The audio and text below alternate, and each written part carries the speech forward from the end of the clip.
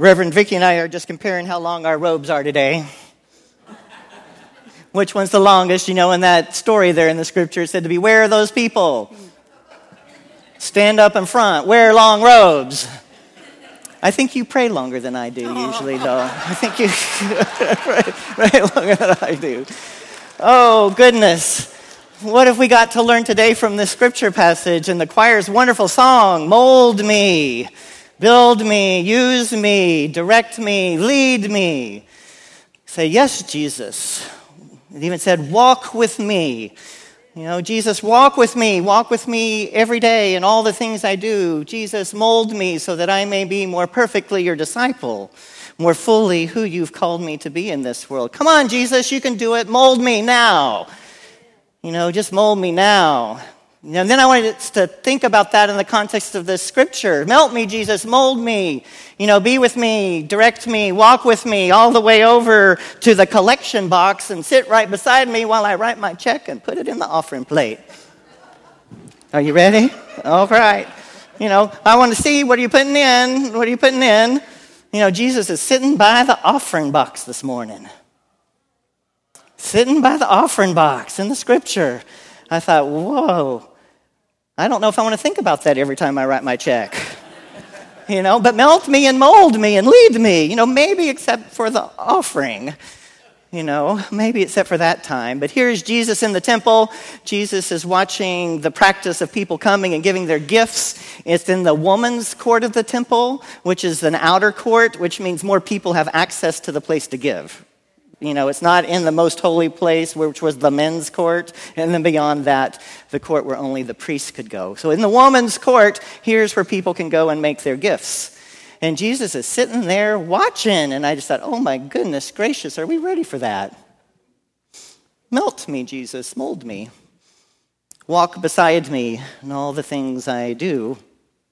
I went to a church here in town we were partnering with on an HIV/AIDS effort. It was called Friendship Missionary Baptist Church. And it was my first experience in a missionary Baptist church. So I went to Friendship Missionary Baptist Church, and they were true to their word. They were friendly. From my car in the parking lot, I got greeted 2 or 3 times, and then I got into the building, and they just were friendly to me all the way through the service, and it was just a wonderful experience. And they're one of those churches in the historical black tradition that every song you swayed. You know, and so most towards the end of the service, I got my swaying down, but it took a while to get my swaying down so that I could be in the church and have this cultural experience for me. That wasn't my norm.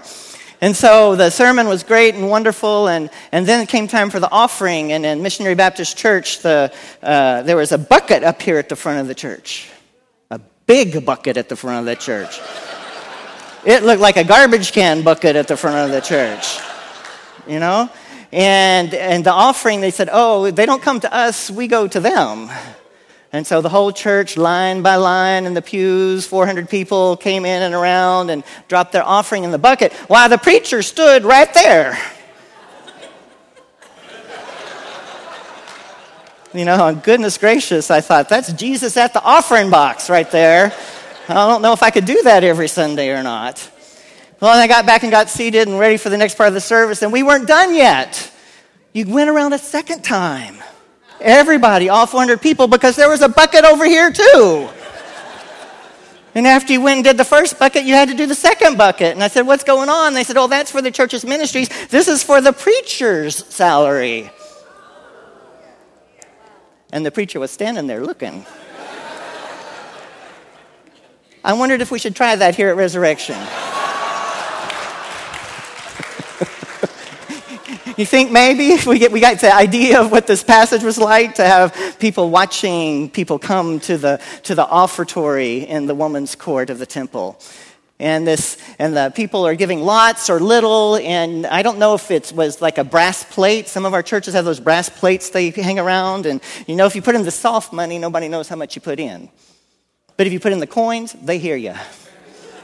They hear you. They know what's happening. And so as kids, you know, we always had a quarter or two Mom said to put it in, and we would try to put it in as loud as we could.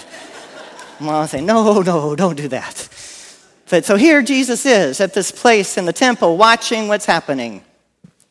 and he's making some observations. And he sees people giving a lot and people giving a little, and he sees this widow come up. And she puts in 2 coins of her day, which are called mites, M-I-T-E, a mite. And she puts in 2 mites into the offering plate, and she walks away. And it's as if Jesus says, okay, this is what I need to tell you. What I need to tell you about this. I need to tell you that all those people who gave before were giving out of their abundance. They still had a lot left over. They were giving out of their abundance. This one gave out of everything she had, out of her poverty, she gave. This one's gift, these 2 mites, are worth more than any of the other gifts that have been put there today. The size didn't matter, the proportion mattered to what it meant for her in her life and what she was called to do. And I want to be careful about preaching this day because sometimes we expect more from the poorest of us than we do from the richest of us. And this sermon can be preached in a way that strips all of the widows and those who would classify themselves in the same category of anything they have. And if you remember the first part of this passage, it says, those with the long robes devour the homes of the widows. Jesus has just said that. And then he sees a widow go up to give her contribution to the temple. What is he thinking? Here she is, giving everything she has to an institution that isn't even worth her heart. Because he's had a lot of harsh words to say about the temple and how it's being run. And the fact that people are getting some easy living while others' homes are being devoured. So this isn't just a passage about someone who's extremely faithful. This isn't a passage about Jesus saying, everyone go and be in poverty and give away everything you have. That's not what this passage is solely about. And we've already told you when you make your commitment cards, we do not want you to make a commitment card when you're over your head in debt with too many credit cards to pay and you don't even know if you can pay your rent. It's not the time to make a commitment card. We want you to faithfully make efforts to find yourself a new financial place and then be able to give. I don't believe Jesus is saying to all the widows of his time, get out on the streets, give away everything you have. I don't believe that's the message here at all. I think the message is about what's left over after you've given. And are you all in? Jesus is saying she gave all that she had. She is all in. She is all in. A friend of mine worked for Salvation Army in Ohio, and he told me the story about his rounds where he would drop off meals and sometimes drop off bags of groceries. And in his work, there was a particular widow that he would visit that he enjoyed because she always told a good joke, and she would have one for him because she knew she was a pastor, so she always specialized in pastor's jokes. You know, some of you are like that with me, you know, but she would always specialize in those jokes. And so he enjoyed visiting her and bringing her her share or her allotment of what there was to give. And then there was during their yearly annual drive to raise money, and he was headed to her house, and he put the little envelope that he had been dropping off at everyone's house. He left it in the car instead of bringing it in. And he went into the house and he saw on the dining table an extra, extra large size of peanut butter. Big jar, like the jar you can only get at a warehouse. It has like 5 or 6 jars in that jar. And he wondered about what that was. And so he had left the envelope in the car, and she said to him, well, you know, where's my envelope? Because she knew it was that time of year. And he said, well, I left it in the car because I didn't feel like I should ask you. And she said, don't you ever take away from me my right to give. Don't you ever take away from me my opportunity to share whatever it is I have, even if it's 2 mites, that I have it to share. Don't take away that opportunity from me. And so he said he learned a lesson that day. He's never, ever not given anyone the opportunity to give. So she said, that peanut butter in there is for the pantry. He said, well, thank you. He said, no, you don't know. Y'all saved my life with one of those smaller jars of peanut butter. And I have been waiting for the day when I could do something and give something back. I've been waiting. You get that big old warehouse-sized jar of peanut butter and you take it with you. It's not going to fit in your envelope, but it's what I have to give. It's what I have to give. It's my widow's mite. And it was enough. Those widow's mites together fill those grocery carts and save people. Said, you saved me with a jar of peanut butter, and now I want to save someone else. God's not asking us to be destitute. Jesus isn't proclaiming that we need to all get rid of everything and just live on the streets. But Jesus is saying something about homes being devoured, something about what's left over after we've given, and whether or not we're all in or not. Sometimes we can get almost all in and start to tip over, and then we just can't finish that step, whatever that is. Some people just couldn't get so all in this past week that they decided they could get out the house to vote. Talk about not being all in. Goodness gracious. What does it mean to be all in this terms of what Jesus is looking at? What does it mean to wonder in our own lives, what would a gift like the widow's heart be for us? What in our perspective would be our mites that are really all that we have? Doesn't empty our bank account, but are really giving all we can to what Christ calls us to be in this world. And I don't mean just financially, but I mean with time, I mean with our gifts, I mean with our service, I mean with all the ways God calls us to be in the practice of discipleship. Are we all in? Have you cast your lot? You know, in betting, they say, are you all in? That's usually when one of the gamblers takes all their chips, they think their hand's good enough, and they push it forward. Usually the rest of the folks don't like it because it means that they're out. But being all in, taking the risk, that's necessary to take the next step in your life. What does it mean to be all in for you? What is your next step? Some of you have filled out a blue commitment card, but you haven't been able to get to the place where you put it in the offering plate. There's other places in your life. I know one couple that was dating for 10 years. I asked them if they were ready to get all in finally, and they were, but they were still going to keep 2 homes.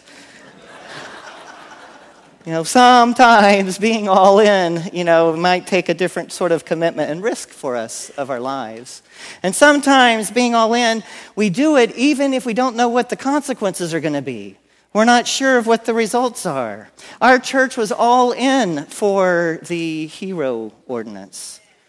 We gave time and energy. We gave resources and space. We made phone calls. We did block walks. We did all of those things for the ordinance. We were all in regardless of whether we were a part of a system that was worthy or not. We were all in.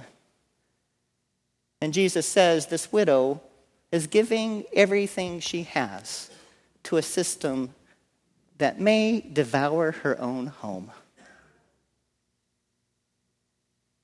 Are we willing to be all in, regardless of what others may do with our gifts? Are we willing to be that kind of faithful people? I know I used to give my sister some financial assistance, but it was really that kind of financial assistance you gave to someone where you actually had to control it the whole way through. Now, this doesn't mean buying a new TV. This doesn't mean this. This doesn't mean this. This is just for diapers and just for this. Finally, I got to the point where I could give her assistance without having to control it so much and trust her to be her own landlord of her own house and not to be so busy into her business. Well, Jesus says, are you ready to be all in, even if what you're all in for may not be worth all your love? Sometimes I think that way about the political system. My heart was broken this week after the election when there was a petition circulated on Facebook that said, drop the T. They were sending it to HRC and to the National Gay and Lesbian Task Force and some other places saying, drop the T. Take transgender out of GLBT. And I thought, what in the world? Can this system be something that we can give to even when our heart breaks? They're wrong. We are people who know God's love and value for all God's children. We know we don't leave anyone behind. We don't leave anyone behind. We don't leave anyone behind.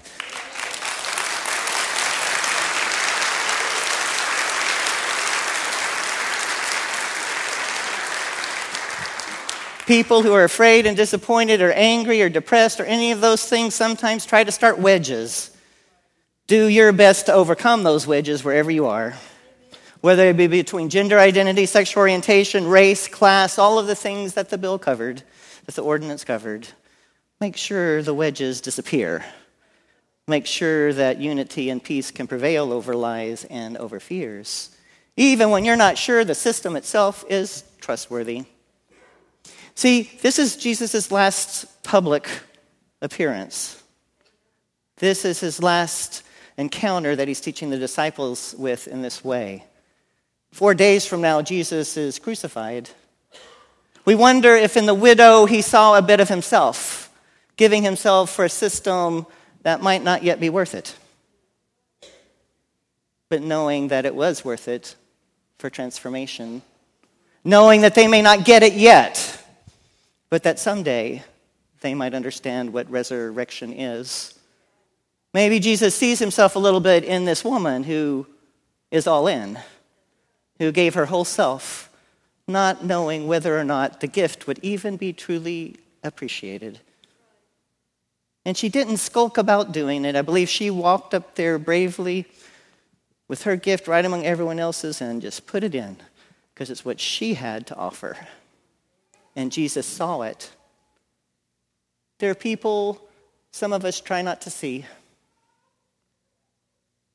This woman might have not been seen by anyone else except by Jesus that day. She didn't have on the pretty robe. She didn't stay there and make the loud prayer. Women were often destitute as widows in that day. He said she gave everything. I don't think Jesus exaggerated. I think all she had was a penny. And she put it in. Sometimes we don't see people when they're not in what we expect, in the range of what's appropriate for us to participate in or be in relationship with. Sometimes we even do petitions we don't even realize to drop whatever by just treating folks as invisible. So here you need to know that the one who was thought to be invisible just did her action and went on her way. Jesus saw. If you felt like you've been invisible in your life for whatever reason, for whatever circumstances, know that Jesus saw. Know that you are loved by God. Know that Christ sees even those others choose not to see. That Christ says, keep the T on LGBT. Jesus says, be my people and share love. So what does this widow look like in our world today? What does it mean to be all in? What kind of saint can you imagine? Jesus is sitting there watching the offering box and trying to get a response and seeing what's happening in their hearts. I don't know, but one of them, I was thinking about peanut butter earlier, made me think of Jimmy Carter. 91 years old, has brain cancer. And the most precious thing he can do in his life is build another home. Jimmy's all in. Jimmy's not devouring anybody's houses. He's making sure people who need it have a home, have a roof. Is Jimmy that person who's all in our day?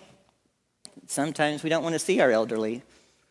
We just assume they go away. But here it is, 91 years old, building a house, letting the brain cancer do whatever it's going to do, and trusting God. May we be those people. Amen.